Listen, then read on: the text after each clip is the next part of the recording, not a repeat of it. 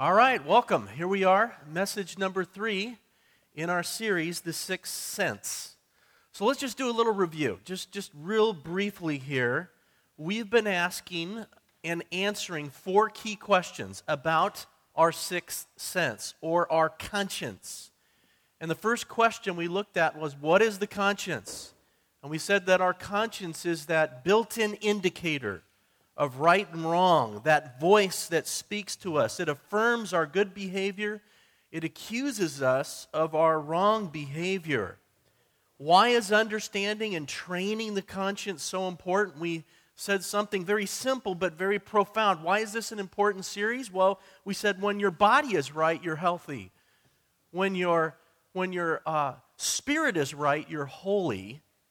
But when your soul, when your conscience is right, you're happy. There is no such thing as a happy person that does not have a good conscience. Very important that we understand how to have a good conscience, and we'll look at that in a little bit. That's our fourth question that we'll answer. The second question in our series, what is the cost of ignoring your conscience? If you push away, if you drown out your conscience, what is the cost of that? We said there are 4 types of consciences talked about in the Bible. There's first of all that conscience-stricken conscience. When initially our conscience begins reign that, hey, something isn't right. And if we don't pay attention to that, and let's say we lie, well then we sin, and in doing so you acquire a guilty conscience. And if you continue to push away that sin and don't ask for the cleansing that God provides of your conscience, then that conscience will turn into what is called a corrupted conscience. And then you have people who are serial liars. And they begin lying without any remorse, and they don't even think it's bad anymore because their conscience has readjusted to a different type of morality, a different standard, because it's now becoming corrupted. And if you continue to just drown out the voice of your conscience, it ultimately ends in a seared conscience, where years of just drowning out your conscience, it becomes ineffective, dead in effect. And we shared last Sunday, it's not God's plan that anyone commit conscience suicide. God doesn't want that for anyone, to go from a guilty to a corrupted to a seared conscience. God's plan is that all of us would learn to live with a good, clean, and clear conscience. And this morning what we're going to do is we're going to talk about the third question, and it's really this. What are the benefits of a good conscience? Now, next Sunday, I'm going to preach about how you develop a good conscience. So let's say you're like, okay, I'm in. I am going to train my conscience to be good. What will be the benefits if I acquire a good, clean, and clear conscience? We're going to answer that question today.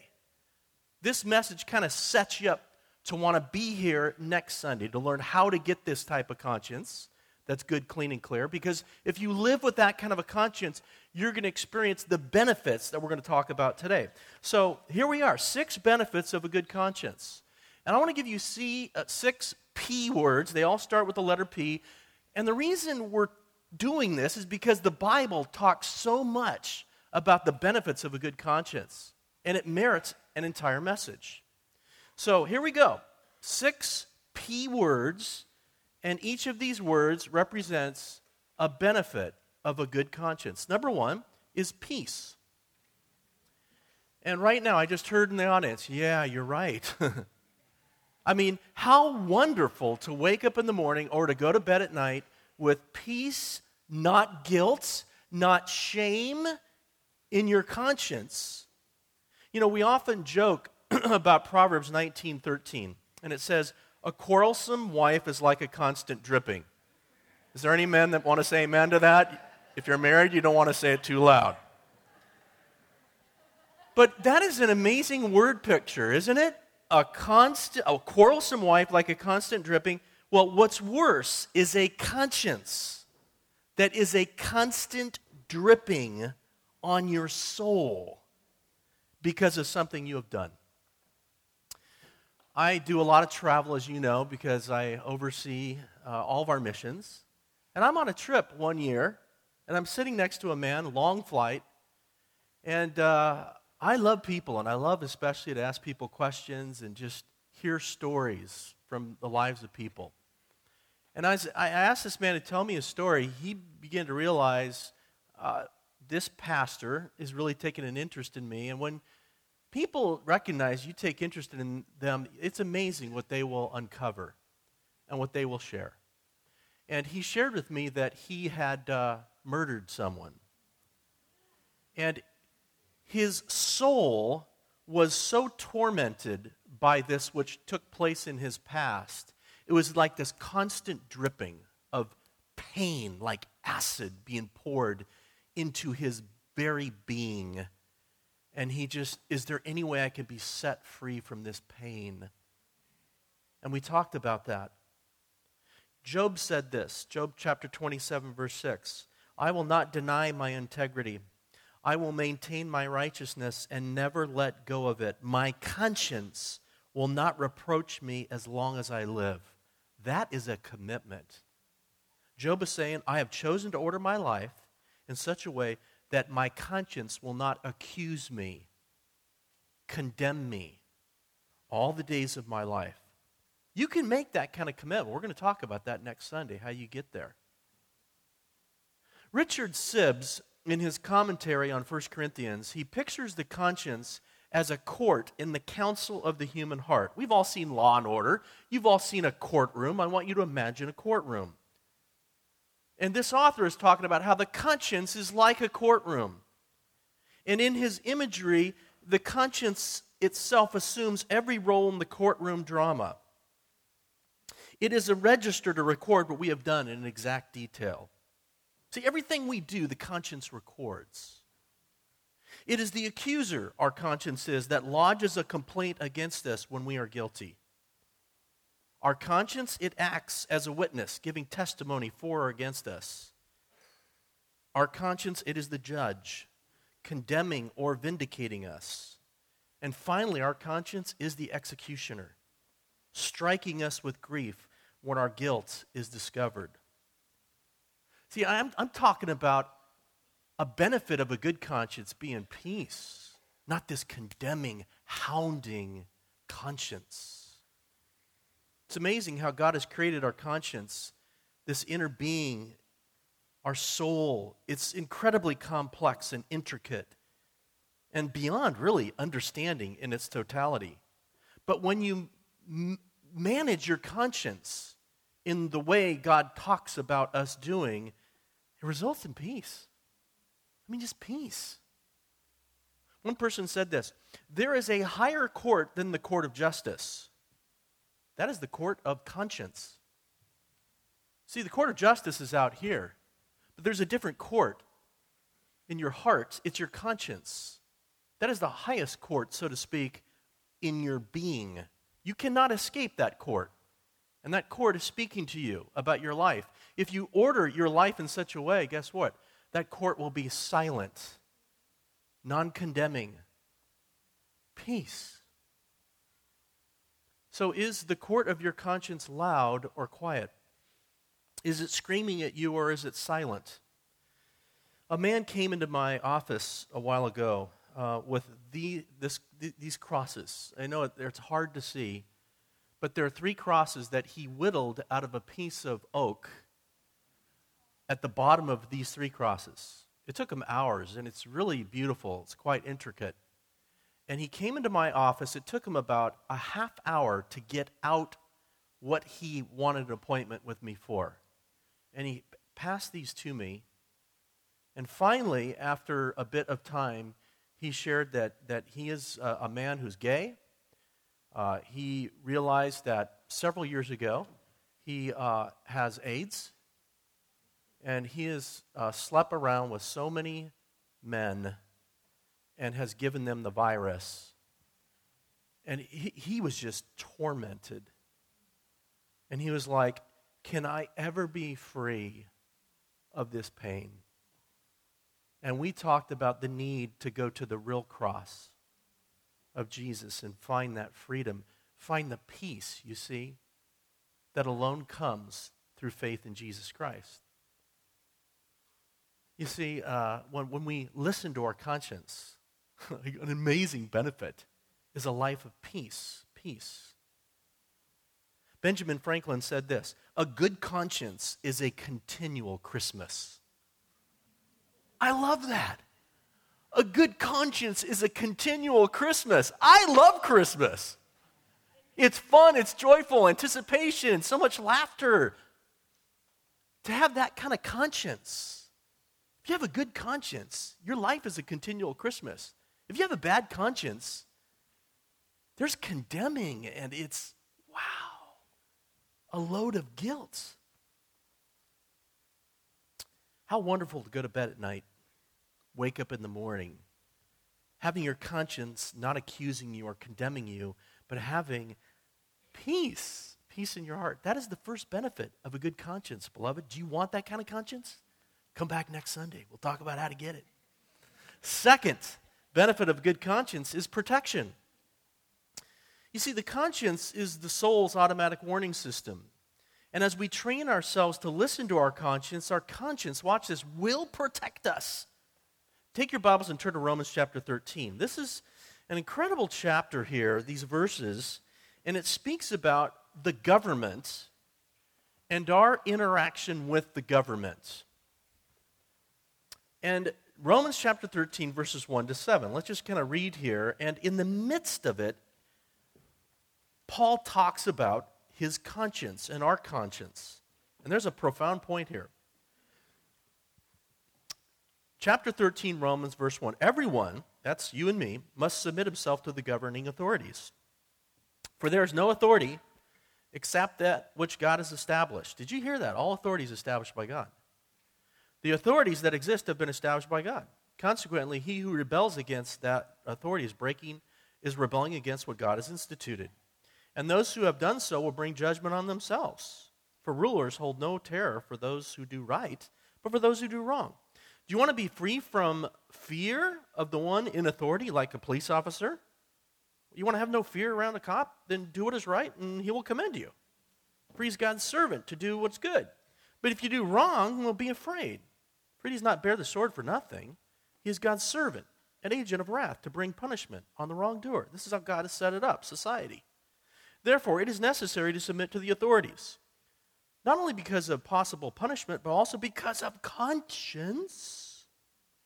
This is also why you pay taxes. For authorities are God's servants who give their full time to governing. Give everyone what you owe him. If you owe taxes, pay taxes. If revenue, then revenue. If respect, then respect. If honor, then honor. There was one time this isn't even in my notes, but I was with a CPA, doing my taxes a few years back, and it hit me. I had some extra income that I didn't record. And I went back, looked it up, and I emailed it back. Why? Because I want to have peace in my heart. When your conscience begins speaking to you about taxes you owe, don't you want to have peace? Listen to your conscience. But here, this whole point here, we keep a clean conscience, Romans 13, not only for peace, but also for protection. In this context, so we won't end up going to jail. Think about every person in jail. What they all have in common is one thing. They did not listen to their conscience. They didn't. They didn't maintain a good, clean, and clear conscience. The soul's automatic warning system went off, and they ignored it, and now they're paying an amazing, difficult price. I'm holding in my hand a letter from a teenager who actually came through our ministry here at Three Crosses. He is now in jail and prison for life, for murder. Him and his friend murdered a woman. And here's his letter. I wish I could go back to those times where life was so much simpler. At times I feel so alone. I even think God leaves me for a time too. I ask God why this has happened, how I got to such a low point in life. Initial conviction, guilty conscience, corrupted conscience, seared conscience. If you are a young person watching this on video, wake up to the need to have a good, clean, and clear conscience. Listen to your conscience. Because our world is Our United States, our jails are overflowing because we have not learned to listen to our conscience. I ask God, why has this happened to me? Why did I get such a low point in life? I just don't know what to do anymore. And we're ministering to this young man. Unfortunately, though, those words describe the lives of many people who failed to heed the warnings of the conscience. And they're either in a prison themselves, locked, in jail because they know something no one else knows, or they're literally in prison. Our conscience is our soul's internal warning system to keep us from harm. It's there to protect us. And as we learn to maintain a good, clear conscience, that will lead us. You see, God uses that to guide us so his protective hand comes around us. Sirah said, a man's conscience can tell him his situation better than 7 watchmen in a lofty tower. Picture 7 watchmen in a lofty tower. Why do you have that? To protect the city from getting destroyed. Better than 7 watchmen is your conscience and listening to your conscience about what it says about your life, what you do and what you don't do. As you follow and listen to that conscience, not drown it out, it will protect your life. It'll protect your marriage. It'll protect your family. Beloved, yes. Huge benefit of a good conscience is protection. Third benefit of a good conscience, power. You see, when you learn to maintain a good conscience, you will possess an internal sense of power and optimism that will well up within your life, even in the midst of great opposition. Take your Bibles and turn to Acts chapter 23. This is an incredible scripture here. Acts 23, we find the Apostle Paul, and he's on trial. And he's facing all of these false accusations. And you look at his defense. It's incredible. And you see the energy, power of the Apostle Paul in the midst of all of this accusation. Paul looks straight at the Sanhedrin. Verse 1, chapter 23. The Sanhedrin was the supreme court of Israel in that day. There were 71 members, and presiding over the whole court was the high priest. And Paul looked straight at the Sanhedrin and said, my brothers, I have fulfilled my duty to God in a all good conscience to this day. Whatever you have against me, I have a good conscience. And what I'm sharing with you is that a good conscience gives you courage.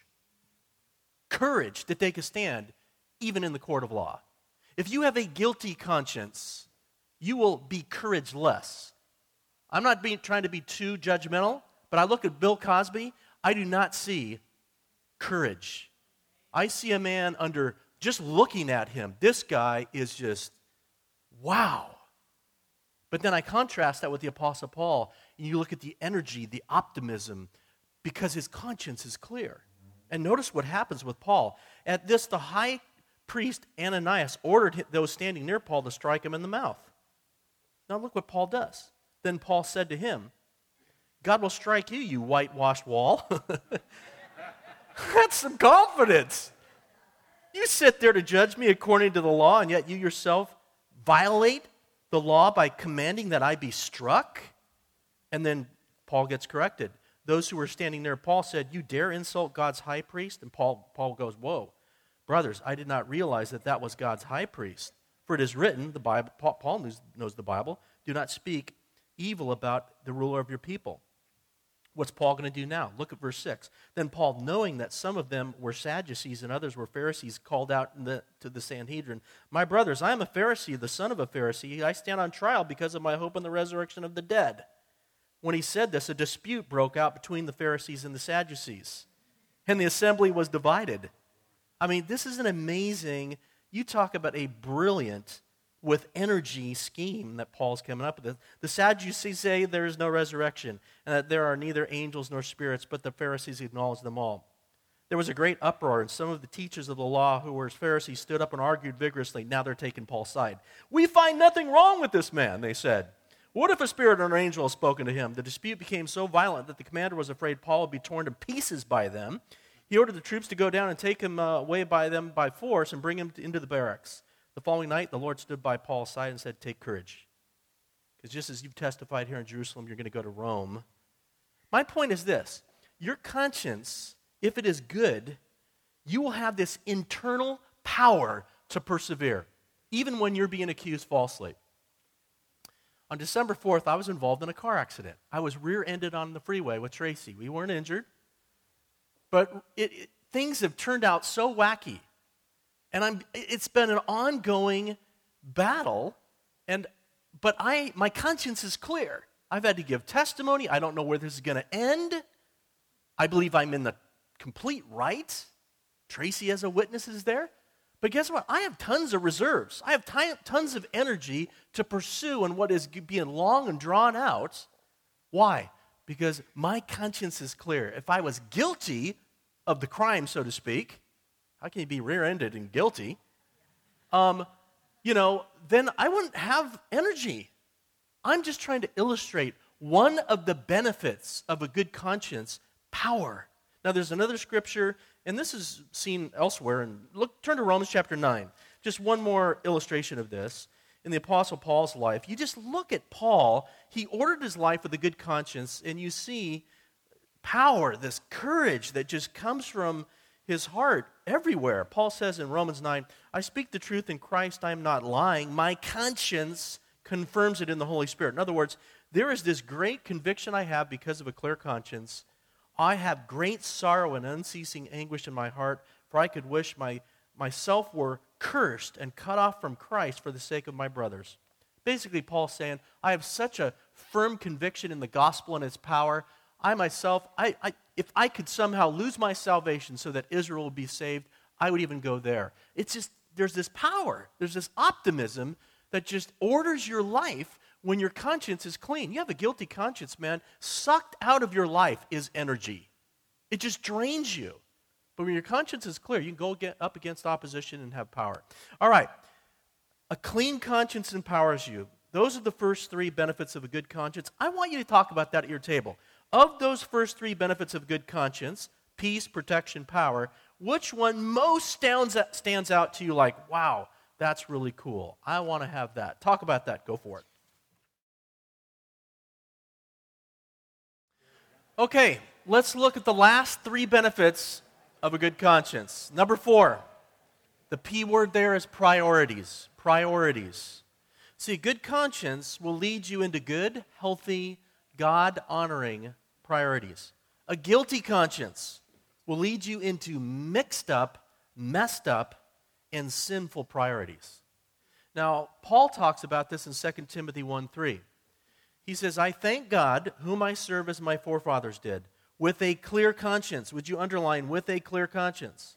As night and day, I constantly remember you in my prayers. Now, Paul here, he points out three priorities that emerge from a clear conscience. Do you see these? Number 1, thankfulness to God. Number 2, service unto God. And number 3, prayer to God. And you see that right there in that verse. I thank God. Thankfulness to God, whom I serve, as my forefathers did. That's service unto God. With a clear conscience, as night and day I constantly remember you in my prayers. Prayer to God. You see, if you develop a good conscience, it will lead you into good priorities. It really will. You show me a person who has a good conscience, and I will show you a person whose life is characterized by thankfulness to God, service unto God, and prayer to God. You show me a person with a corrupted conscience. Show me a person with a guilty conscience. Show me a person with a seared conscience. I'll show you a person who is characterized by bitterness to God, serving only themselves, and ignoring or even cursing God. Your conscience is so important. Your priorities, your life will flow out of your conscience. When we develop a good conscience, it results in godly priorities, and these three priorities in particular. The writer of Hebrews says it a different way. It says, we are sure that we have a clear conscience and desire to live honorably in every way. In other words, when our conscience is clear, this moves us to live life honorably with right priorities in every way. Good priorities, a huge benefit of a good conscience. You have a guilty, bad conscience, your priorities are going to follow suit. and your life will be really mixed up. Fifth benefit of a good conscience is people. A good conscience is the foundation for good communication with people. You show me someone who is a great communicator with their husband or wife or their kids or their family or whatever, you can point and just go, that guy or that gal's conscience, they maintain a good conscience. You cannot have good communication with people. In your business, it doesn't matter.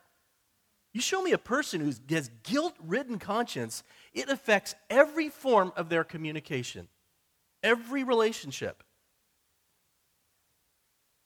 I mean, you live with that type of a conscience, a shipwrecked conscience, it's going to shipwreck your relationships. And some of you know people that way. It's like for some reason, they're not dealing with what's in their hearts, and it is shipwrecking everything, every relationship they touch. And it comes from they do not have a good conscience.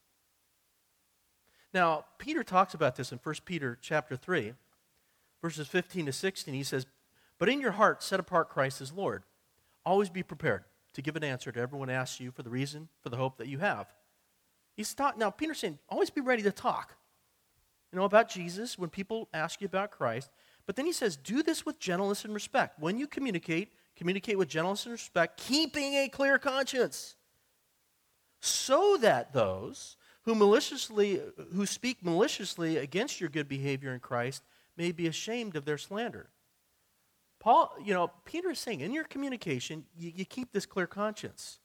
And if your conscience is clear, this is greatly going to help you in your communication with people. Neighbors, people at work. If your conscience is dirty or guilty or muddy, your communication with people, it's going to affect your communication with people adversely. It'll affect your gentleness. It'll affect the respect that's needed in good communication. It'll actually undermine your gentleness.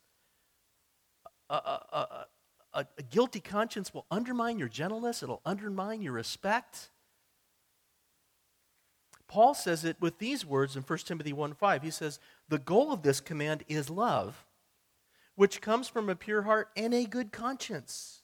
You see here, love comes from a good conscience. The key to good communication is love. If people know that you love them, that is the most important thing.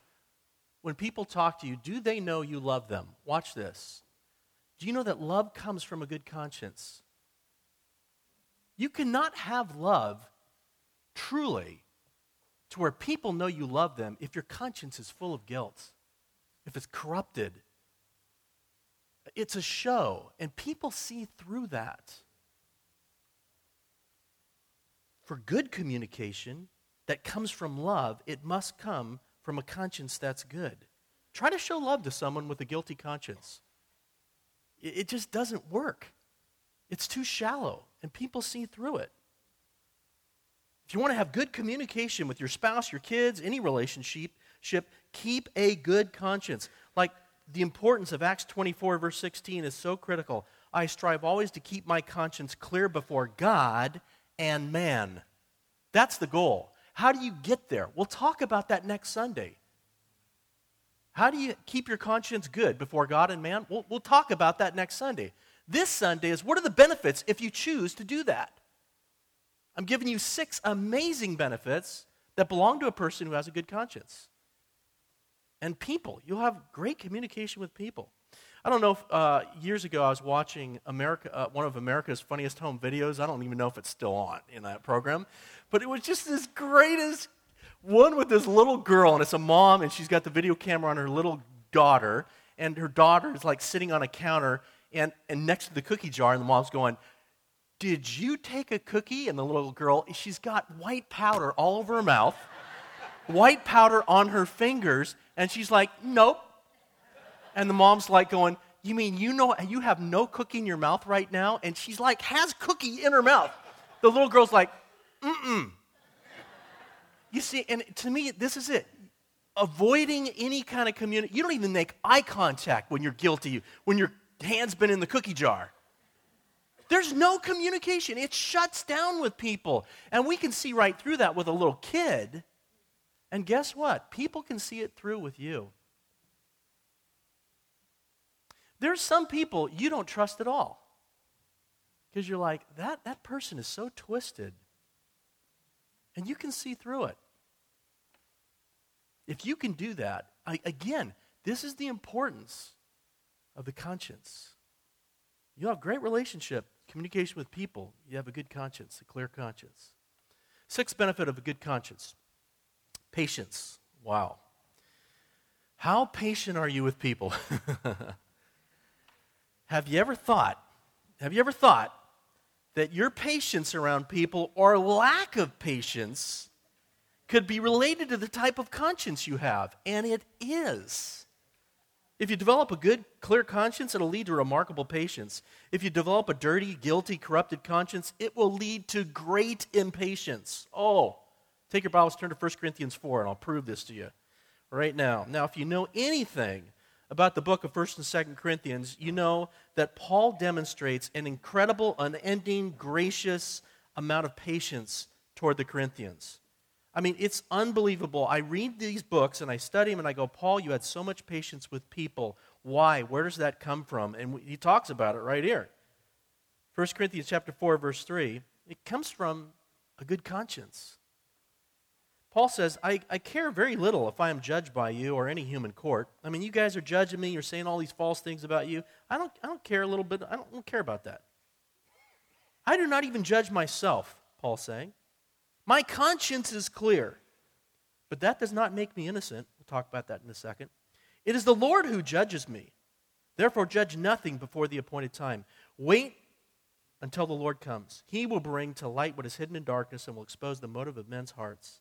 At that time, each will receive his praise from God. Wow. Now note, you can have a clear conscience, but that doesn't necessarily make you innocent. Did you see what Paul said? Why? Because God ultimately is the judge of all things. And he's even the one that's going to judge our motives. Paul is saying here, though, one day God's going to deal with all these accusations that you're making against me, but in the meantime, I'm going to continue to maintain the best I can a clear conscience. And Paul's clear conscience gave Paul, in the midst of all of these accusations, incredible patience with people. When your conscience is clear, it leads to almost supernatural patience with people. But when your conscience is corrupted, when it's guilty, your patience will be paper thin. You will lose it around the office, you'll lose it in the home, you'll lose it at church, in the parking lot, or whatever.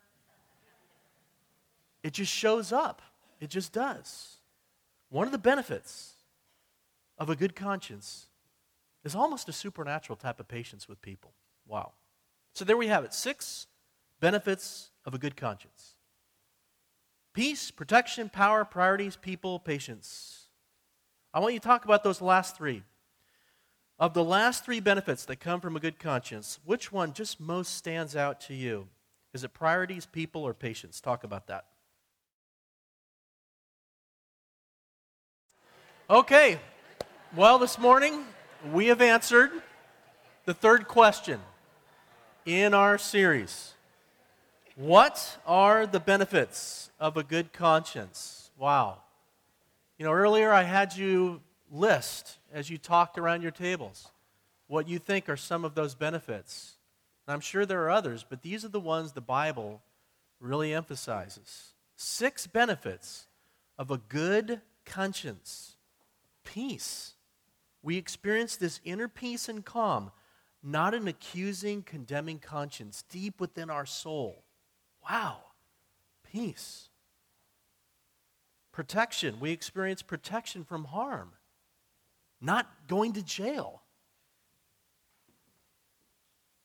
Power. We have this inner sense of confidence, boldness, and perseverance that comes from good conscience. Priorities. We live with godly priorities that guide our life, that well from within. Versus mixed up priorities, and our life is just going out to sea. People, we are better able to communicate and love people when we have a good conscience. And patience. We possess a patience with people that is just remarkable. And I'm sure as you look at this, because I am with you, I'm like looking at this list going, Lord, this is what I want to be. I want to be this kind of a person. I want to have peace and protection and power and priorities and people and patience. Hey, when your body is right, you're healthy. When your spirit is right, you're holy. When your soul, when your conscience is right, you are happy.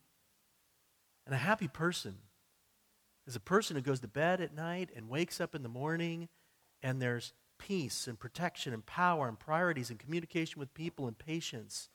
And it's just, a good conscience is a continual Christmas. I mean, it is. And it has these 6 things that are, wow.